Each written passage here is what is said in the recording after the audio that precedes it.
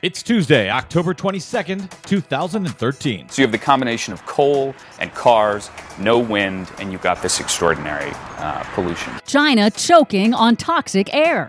We know that it's causing cancer in humans. Air pollution causing lung cancer everywhere. We don't need and we don't want fracking. Anti-fracking protests spread across Europe. Back up! Back up! You back up! And turned violent in Canada.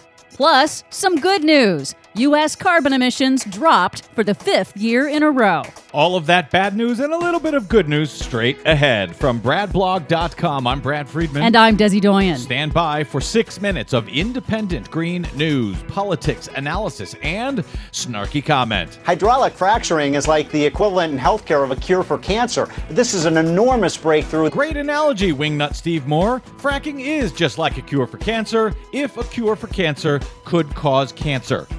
This is your Green News Report.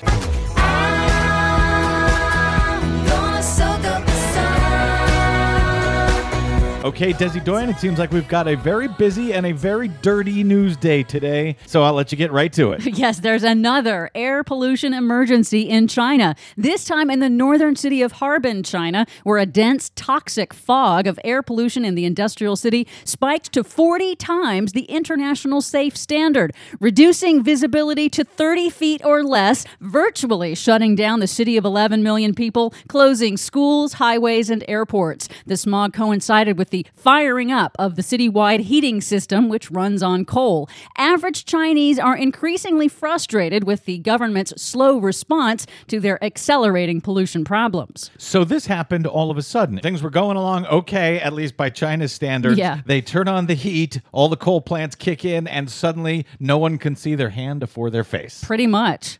And it turns out that air pollution is even more dangerous than previously thought. Not just in China, but everywhere. Everywhere. We know that it's causing cancer in humans. The World Health Organization has declared that air pollution from burning fossil fuels is a leading environmental cause of cancer, even more so than secondhand smoke. It's the first time that air pollution has been definitively identified as a cause of lung cancer, says Dr. Robert Nuttall of the Canadian Cancer Society. This really helps us identify some of those other cases of lung cancer that maybe aren't associated with smoking or lung cancer, what might be causing it. For the first time, the WHO studied all polluting content in the air, not just individual pollutants. The medical journal Lancet also weighed in on the impacts of toxic air, specifically during pregnancy. A new study confirms that even low levels of air pollution during pregnancy are as dangerous as smoking and significantly increase the risks of low birth weight babies and their higher risks of lifetime illness. An anti-fracking protest turned violent over the weekend in New Brunswick, Canada. Royal Canadian Mounted Police brought snipers, rifles, fire hoses, and tear gas to what was a peaceful blockade by the Elsipogtog First Nations tribe, who have been trying for years to stop oil and gas drilling on their traditional hunting lands. 40 protesters were arrested, but no injuries were reported. Anti-fracking protests also escalate in Britain. Together we're coming to send a very clear message to the government that we don't need and we don't want fracking. Member of Parliament Carol Lucas will be prosecuted by Britain's Conservative Cameron administration for participating in a peaceful roadblock protest outside the village of Balcombe. Lucas says stopping fracking is about more than just protecting the water supply. Scientists are telling us we need to leave 2/3 of known fossil fuel reserves in the ground if we're to avoid the worst of climate change, if we're to avoid a warming of more than 2 degrees.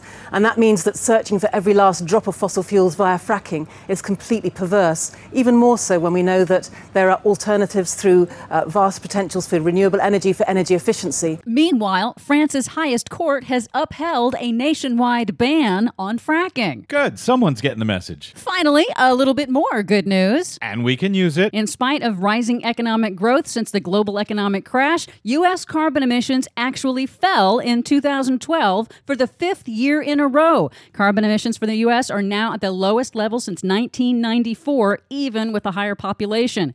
Biggest factors in the drop in U.S. emissions are the decline of coal in favor of cheaper, cleaner-burning natural gas and 2012's record warm winter, reducing heating demand, but also energy efficiency. Americans wasted less energy in their homes and cars. Carbon emission falling, Global warming solved. Not quite. Oh, maybe next week.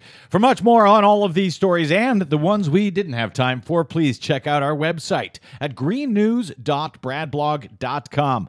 Don't forget, you can download the Green News Report anytime via iTunes, Stitcher, or TuneIn. You can and should find us and like us on the Facebook and follow us 24/7 on the Twitters at Green News Report. You know, we got a complaint last week because I always say the Twitters. I know. They didn't get the joke. No. If you don't get the joke and would like to complain, feel free to drop us an email. We always love to hear from listeners at greennews@bradblog.com.